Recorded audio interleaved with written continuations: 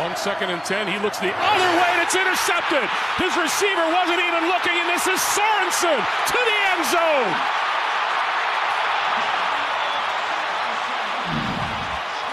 I have no idea what Jared Cook was doing on that one, and I'm thinking that's where you go every time. It's a matchup. It was all set up to get a one-on-one for Jared Cook, and he obviously didn't run a route, but how can Derek Carr throw that ball? Right.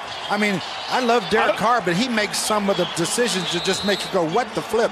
You know what I mean? He can't throw it to that guy. Well, that's his first interception.